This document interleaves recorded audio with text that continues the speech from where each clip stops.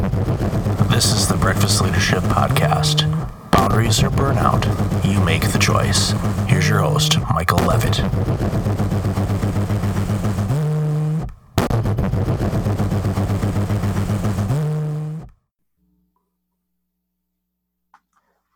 Welcome to another episode of the Breakfast Leadership Podcast. This is Michael Levitt, and today I have an awesome guest. I've been excited about this opportunity for some time.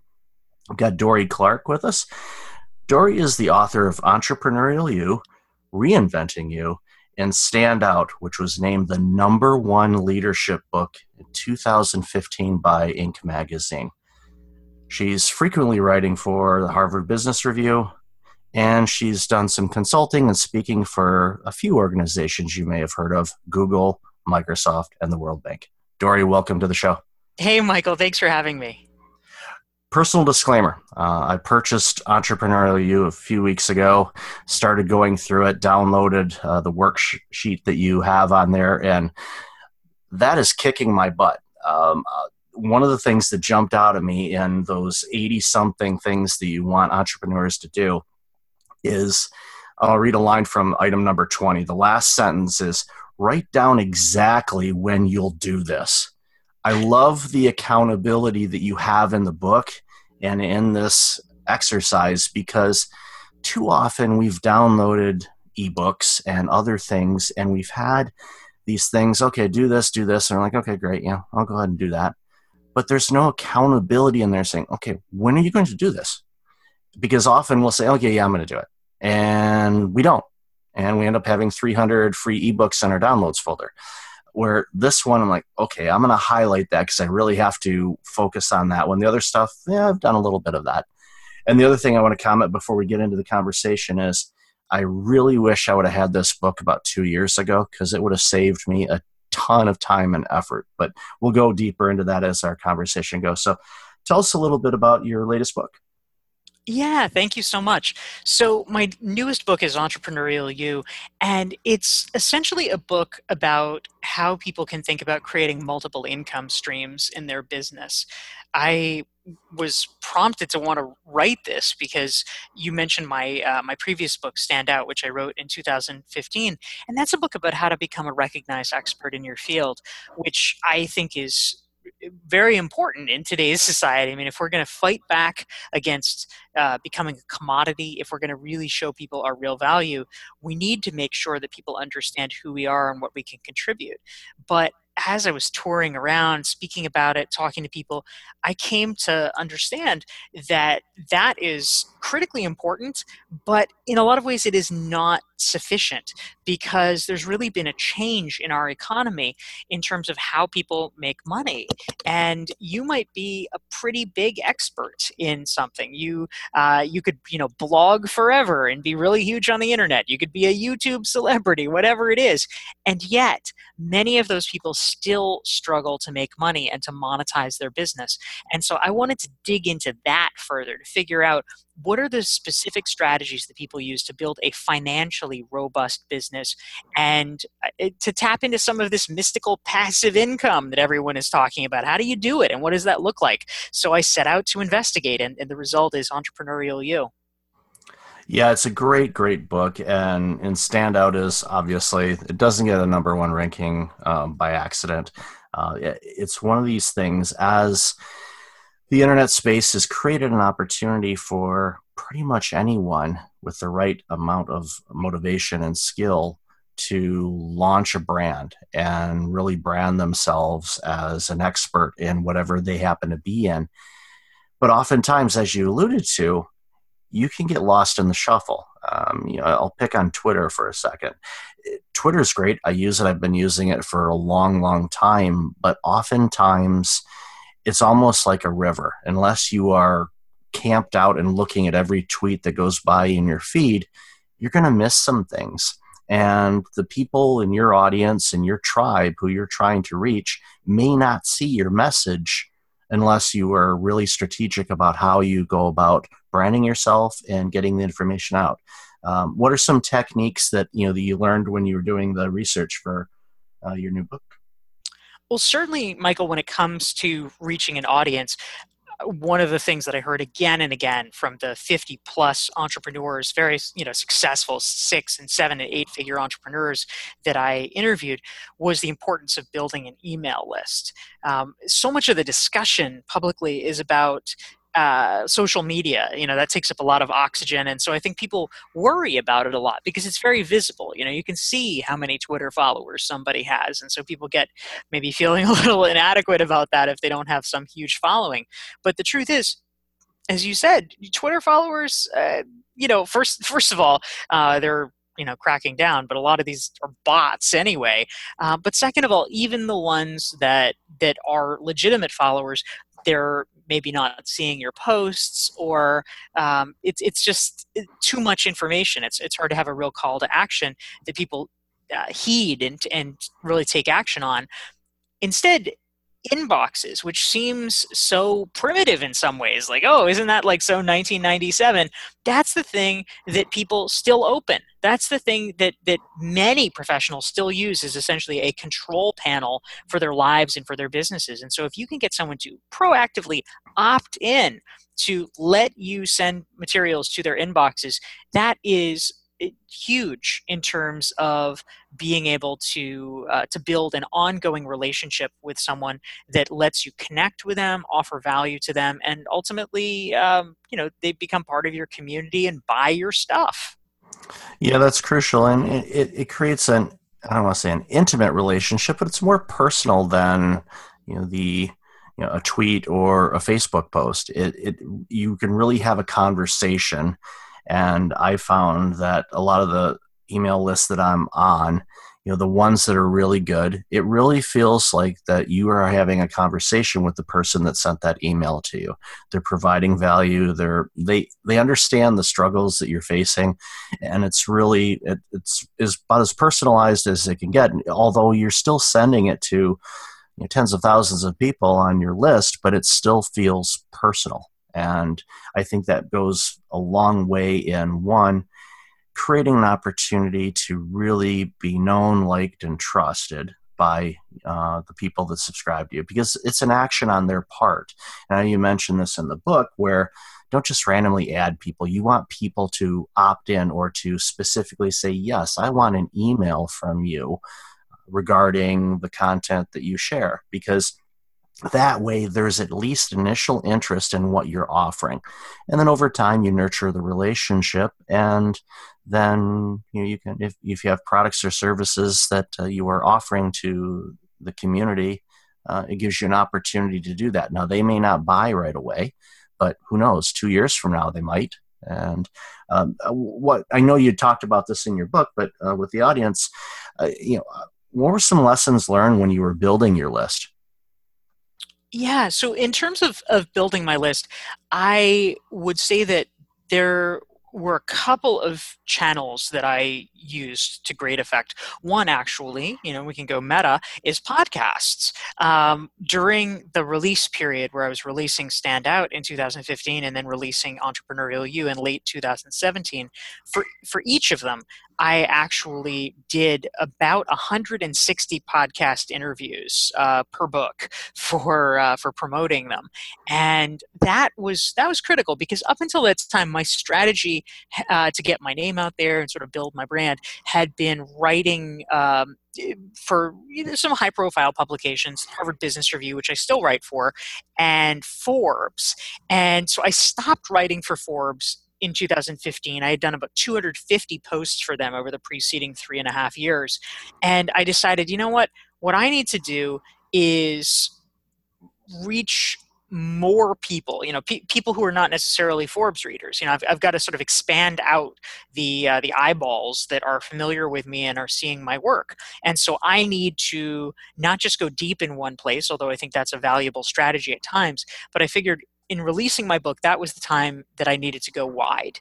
And so I appeared on these 160 podcasts, which is an important strategy in and of itself, because people are hearing you for 20, 30, 60 minutes. But additionally, I always made a point, not just of saying, which some people do, at the end, there's almost always so Dory, how do people get in touch with you? And many people would say, oh, well, follow me on Twitter. Or, oh, you can go to my website. Those are fine things to do. But instead, I made sure to mention my lead magnet, which for people who are not familiar with the terminology is a free giveaway that you share with people in exchange for them signing up for your email list. And, it was an interesting and desirable giveaway, although you may have scared them off, Michael, given its intensity. But it's like a hardcore kind of thing that if you're serious about it, I think would be pretty helpful to people. And in this case, what you're alluding to is the 88 question entrepreneurial you self-assessment. And so I would always mention that. I would always say, well, if people are interested, you can get the entrepreneurial you self-assessment for free at doryclark.com/entrepreneur. And so I was driving people specifically to that, giving them a reason, and using that as the principal strategy, and then a little bit of email sort of guest posting, and then having links in my bio. That would be sort of the secondary strategy. Between that, I was able to more than double the size of my email list over the course of 2015. I went from about 9,500 names on my email list to about 25,000. So it really was a great growth strategy that was able to kind of propel me to the next level. Oh, absolutely. And I know I usually say this, or most podcast hosts will say this at the end, but any links that Dory provides today will be in the show notes. So if you're scrambling and trying to write this down, or you're listening in your car, don't try to write it down right now. It'll be in the notes. Don't worry about it. You can go back to it. But yeah, it's spot on, because one, for podcasts, you're hearing and getting access to all kinds of different audiences, because while there are many shows that are similar, every one of them have a different audience base, and it really gives you some exposure on how to really reach out to those people. And this is something that we're seeing now in 2018, but you did that 3 years ago, where that wasn't really common knowledge, to, at least in this space, on that would, have that being a really good approach on really how to grow your list. So it's an incredible opportunity. So, people, I highly recommend, if you've got a product or service that you feel is going to really make a difference in your life and the people that you serve, start getting on some shows, and it'll make a big difference. So also, I don't want to scare away the audience with that 88 question thing, but I will highly recommend it, people, because for me, being an entrepreneur as well, looking at these questions, the thing that jumped out at me again was a strong call to action. Because oftentimes you filled out all of these, questionnaires, and okay, how to do this and how to do this, and you fill it out and it goes into a binder, and then that binder sits on your bookshelf, never to be touched again unless you move. This is one of those things where I looked at this, and your book is a true roadmap for entrepreneurs to say, okay, this is how to do it and how to leverage myself for success and take the right steps. I'm never a big fan of shortcuts. I am a huge fan of taking the right steps in the right order, and it makes a big difference. Absolutely. So what are some other findings that you discovered in when you talked with those successful entrepreneurs that really surprised you, I guess is a good way to put it? Were the things in there that you learned that you didn't expect to hear? Well, there was one statistic, Michael, that really stood out for me that I thought was interesting, and I think will probably be interesting for you as a podcaster. But I want to share it with the audience, because I think that it's not just relevant for podcasters. I feel like in a lot of ways it's sort of this metaphor for life. I think it's very applicable just in the human condition. And that is, there was a study that was done by a researcher, and his name was Josh Morgan, and he did an analysis of podcasts, a longitudinal study between 2005 and 2015. And what he discovered, first of all, there was a huge amount of podcasts. There were, at the time that he studied this, about 200,000 plus podcasts. That number has just increased dramatically even since then. But you look at that number, and if you're a rational person in 2015 and you say, gosh, there's 200,000 podcasts, why should I even start one? That seems ridiculous. Mine will never get noticed. It's just kind of an impossible mission. And so what you might say is a logical response is for the person to just give up and never bother to get started. But what I think is really interesting is that he dug a little bit deeper and he discovered that the average podcast lasted only 12 episodes. Just like over, it was a 6-month period. So 12 episodes over a 6-month period, and then their creator shut it down. And I saw that and I thought, oh my God, that's the secret there, because so many people look at the huge numbers. They look at the total competition and they say, oh, 200,000, I could never compete with that. And what they don't realize is that the vast majority of those people give up. They just stop. And if you simply keep going, I mean, yes, of course you need to be good. We're not saying like, oh, all the crappy podcasts will do fine. You have to be good. But if you persevere, you are not competing against 200,000 people. That is an erroneous statistic. You might be competing against 2,000. You might even be competing against 200 people. The odds get so dramatically in your favor, and they get even more so with every year that you keep going. And I think that most people don't realize that and fully appreciate it, but there is a huge value for folks that are willing to just give it a shot and keep at it. Yeah, that is true gold. And you could say the same thing about writing a book. There's a lot of people who say, well, I write a book, okay, it ends up in the bookstore, but look at all those books that are in the leadership area or self-help and all that.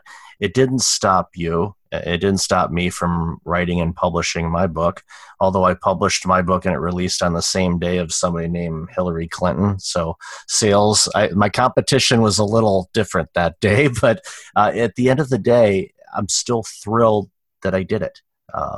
I look at it and every once in a while I forget. I know that sounds silly, but I forget that I did it. And then I'll glance and I'll see a copy of it on my desk and go, whoa. It's just one of those things, because your message needs to be heard. And again, with the Standout and your latest book, the thing that jumps out to me initially, just in picking up and starting to read through the books, are it's clear cut. It's call to action. It's do this. It's very specific. There's not a lot of fluff in there. It's just, okay, follow these steps and you will get to where you need to be. I mean, you just said it with the podcast thing. Yeah, I know a lot of people say, oh yeah, I'm going to launch a podcast, and they record, like you said, that magic number seems to be 12. And then they go, oh, this isn't working. We've heard the analogy all the time. You start walking as a child and you keep falling down. They say, well, I'm not going to walk. It's not for me. You get back up and continue on it. And eventually that competition will be a lot smaller than what you're dealing with. That's exactly right. Yeah. So I guess if you were going to talk to an entrepreneur today that was going to start a new business, no matter what they were doing, and not necessarily good, bad, and different as far as what they were trying to offer, what would be some advice you'd give them to help them really make the right steps, besides buying your book, which they should do anyway? What's the one thing you think would be really beneficial for them to really focus on to help navigate the ever-changing world of being an entrepreneur?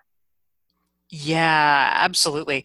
I think that one of the things that I believe very strongly about entrepreneurship is that a myth that discourages a lot of people from getting started is that being an entrepreneur is inherently risky, and therefore that the only kind of people that are suited for entrepreneurship are risk takers or thrill seekers, or people who don't mind walking on the edge of the precipice or something like that. And so a rational person who maybe doesn't have that as a disposition, or maybe just somebody who has obligations, somebody who's like, I'd love to be a risk taker, but I have a mortgage or I have kids or whatever. They say, well, obviously I can't do that. Obviously I'm not that kind of person. And a big point that I make in trying to write Entrepreneurial You is that I think that's not correct. I think that is a cultural myth and one that needs to be demolished, because I actually believe very strongly that entrepreneurship is about risk mitigation. Successful entrepreneurship is. I mean, certainly, I'm not going to say that you can't just like roll the dice wantonly and win. That does happen sometimes, but a lot of the time you lose, and it can be pretty devastating. Um, those are not people who I think are doing entrepreneurship the right way. My definition of a successful entrepreneur, and I think this is very true for a lot of the people that I profiled in Entrepreneurial You, is that they are extremely careful with the risks that they take.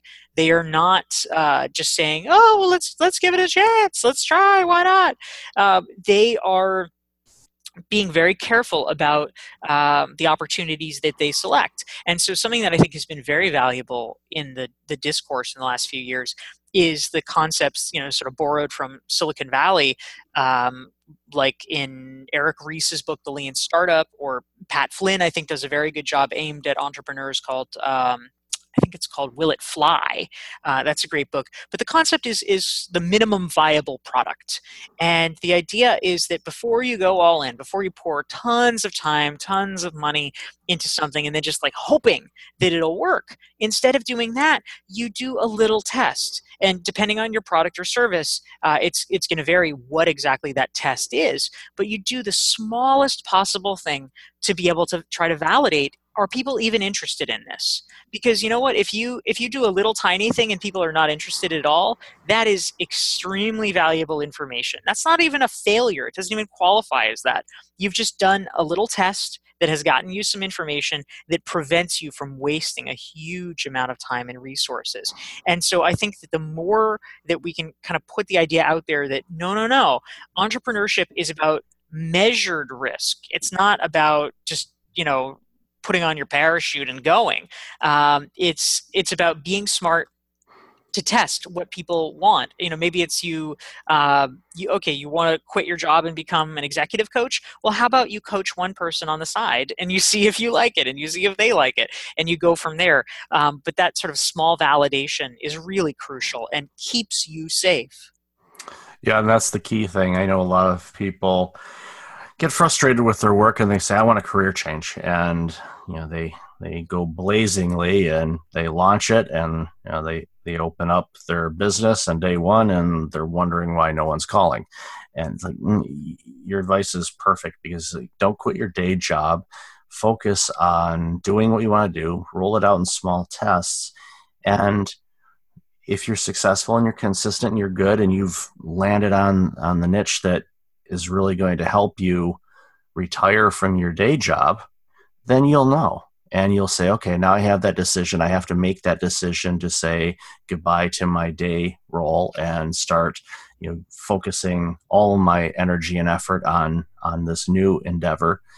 And if it's where your passion is, then it's also in alignment with your purpose, then you're shortchanging yourself if you don't do it. But of course, like you said, manage that risk and really measure it and do the things that you need to do in order to be successful, and reach out to people that have done it already. Don't try to be the solopreneur. I hear the solopreneur and I feel about this little individual that's struggling and trying to get everything up and running on the island. There's no help on anything, and none of us have to be a solopreneur. We can leverage each other and learn from those that have done it before us, and we can take the right steps to grow our businesses.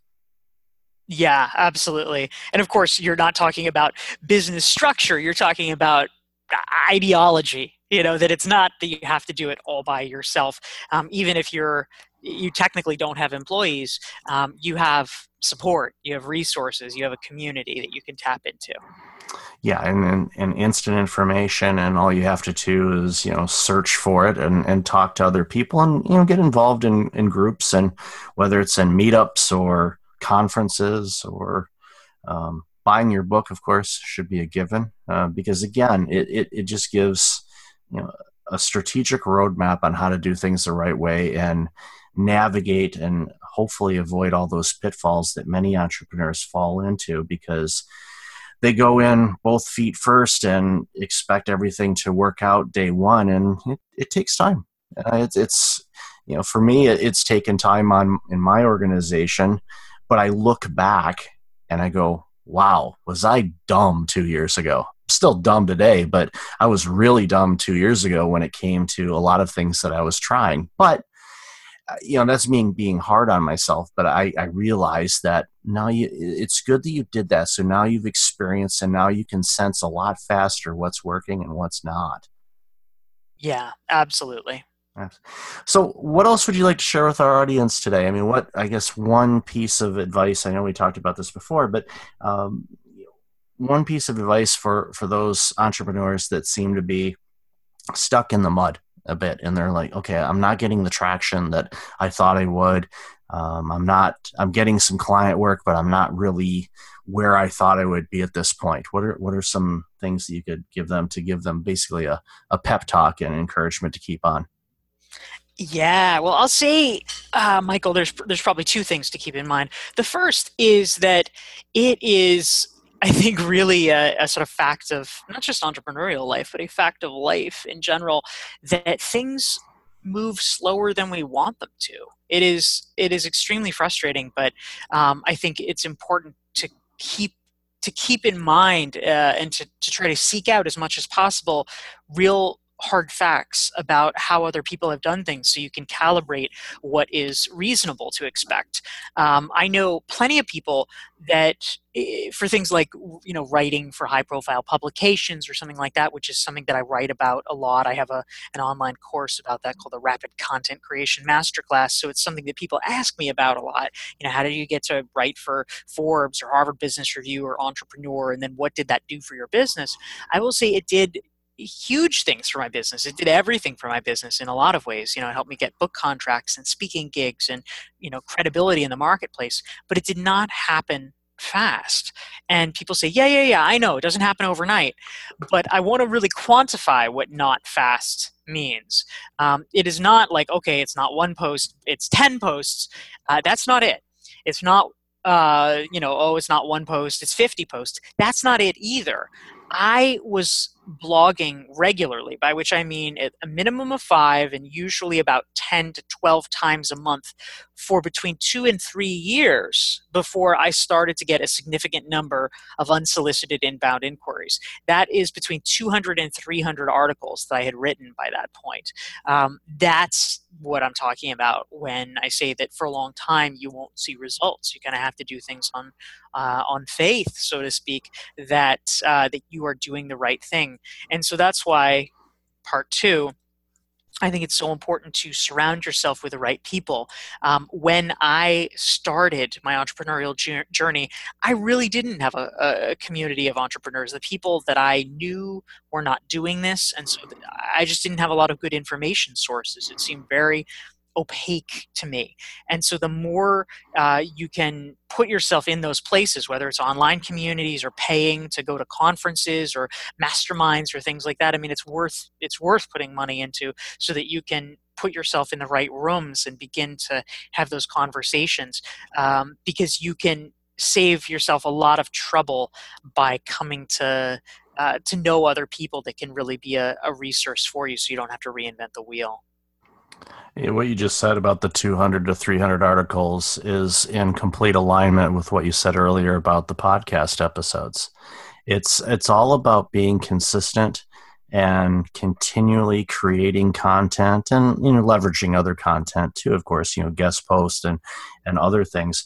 But being in the game for a while, so when people and organizations like Inc. or Forbes or HBR or whomever start looking and going, okay, they come across an article that you wrote and they look, okay, say, what's Dory all about? And they look and there's 300 articles.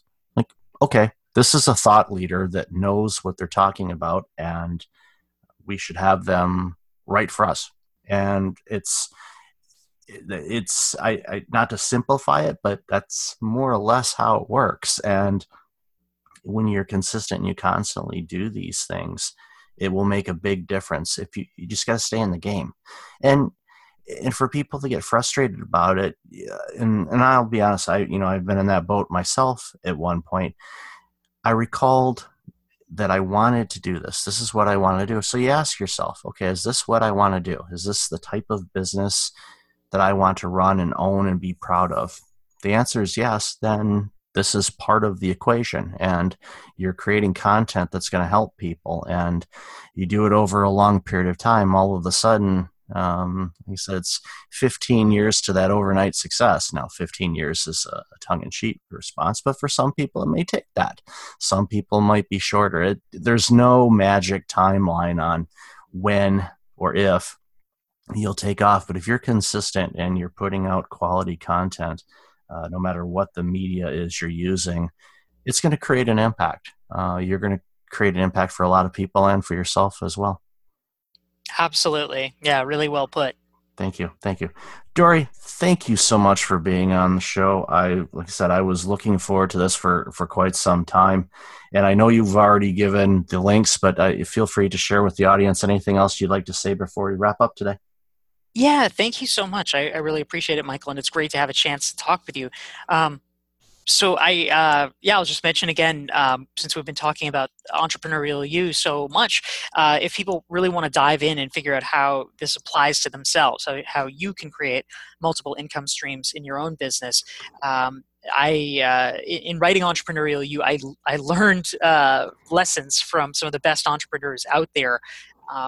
High 6 and 7 and 8 figure entrepreneurs, interviewed them about their secrets, and then set about applying them to myself. And so, in fact, the year that I wrote Entrepreneurial You, I added nearly $200,000 to my income that year alone as compared to the year previous, just by implementing those strategies. So certainly I have tested them, and they've been effective for me, and I hope that they can be effective for you. So if folks are interested in learning more, certainly they can get the book Entrepreneurial You, and they can get the free Entrepreneurial You self-assessment to start thinking about it in their own lives. And that's at DoryClark.com, DoryClark.com/entrepreneur. Great resources, and I highly encourage everybody to go get that book and download that worksheet, because again, it's going to make a huge impact on the work that you're doing as an entrepreneur, and it will. And like I said, I'm not a big fan of shortcuts, but it'll help you take the right steps to get you down the path of making some significant additional income. And now, results may vary. You may not get 200,000. You might get 200 million. I don't know what products you have, but I'm assuming that the people that are listening, there's somebody out there that has something that's going to dramatically change the world. So take advantage of Dory's materials and support by buying the books and materials and all of that. So again, Dory, thank you so much for your time today. I really appreciate it, and I'm so thankful that we got to chat today. That's awesome. Thank you so much, Michael. Take care. All right, everybody, thanks again. Until next time, be well. Hey, it's Michael again. Thank you for listening to the podcast. I really appreciate it. If you're like many people, you're dealing with some significant stress and possibly approaching burnout. I know how you feel. In 2009, my burnout led to a year of worst-case scenarios. I do not want that to happen to you. If you go to breakfastleadership.com, you can register for a free webinar on burnout prevention, as well as get a free checklist to have successful mornings. Start off each day the right way. Again, that's at breakfastleadership.com. Also, since you are a loyal podcast listener, I'm asking you to like, rate, and review my podcast on iTunes. I look at all the reviews and appreciate your comments, and it helps other potential listeners discover the content I have on the show. I appreciate you, and thanks again for listening.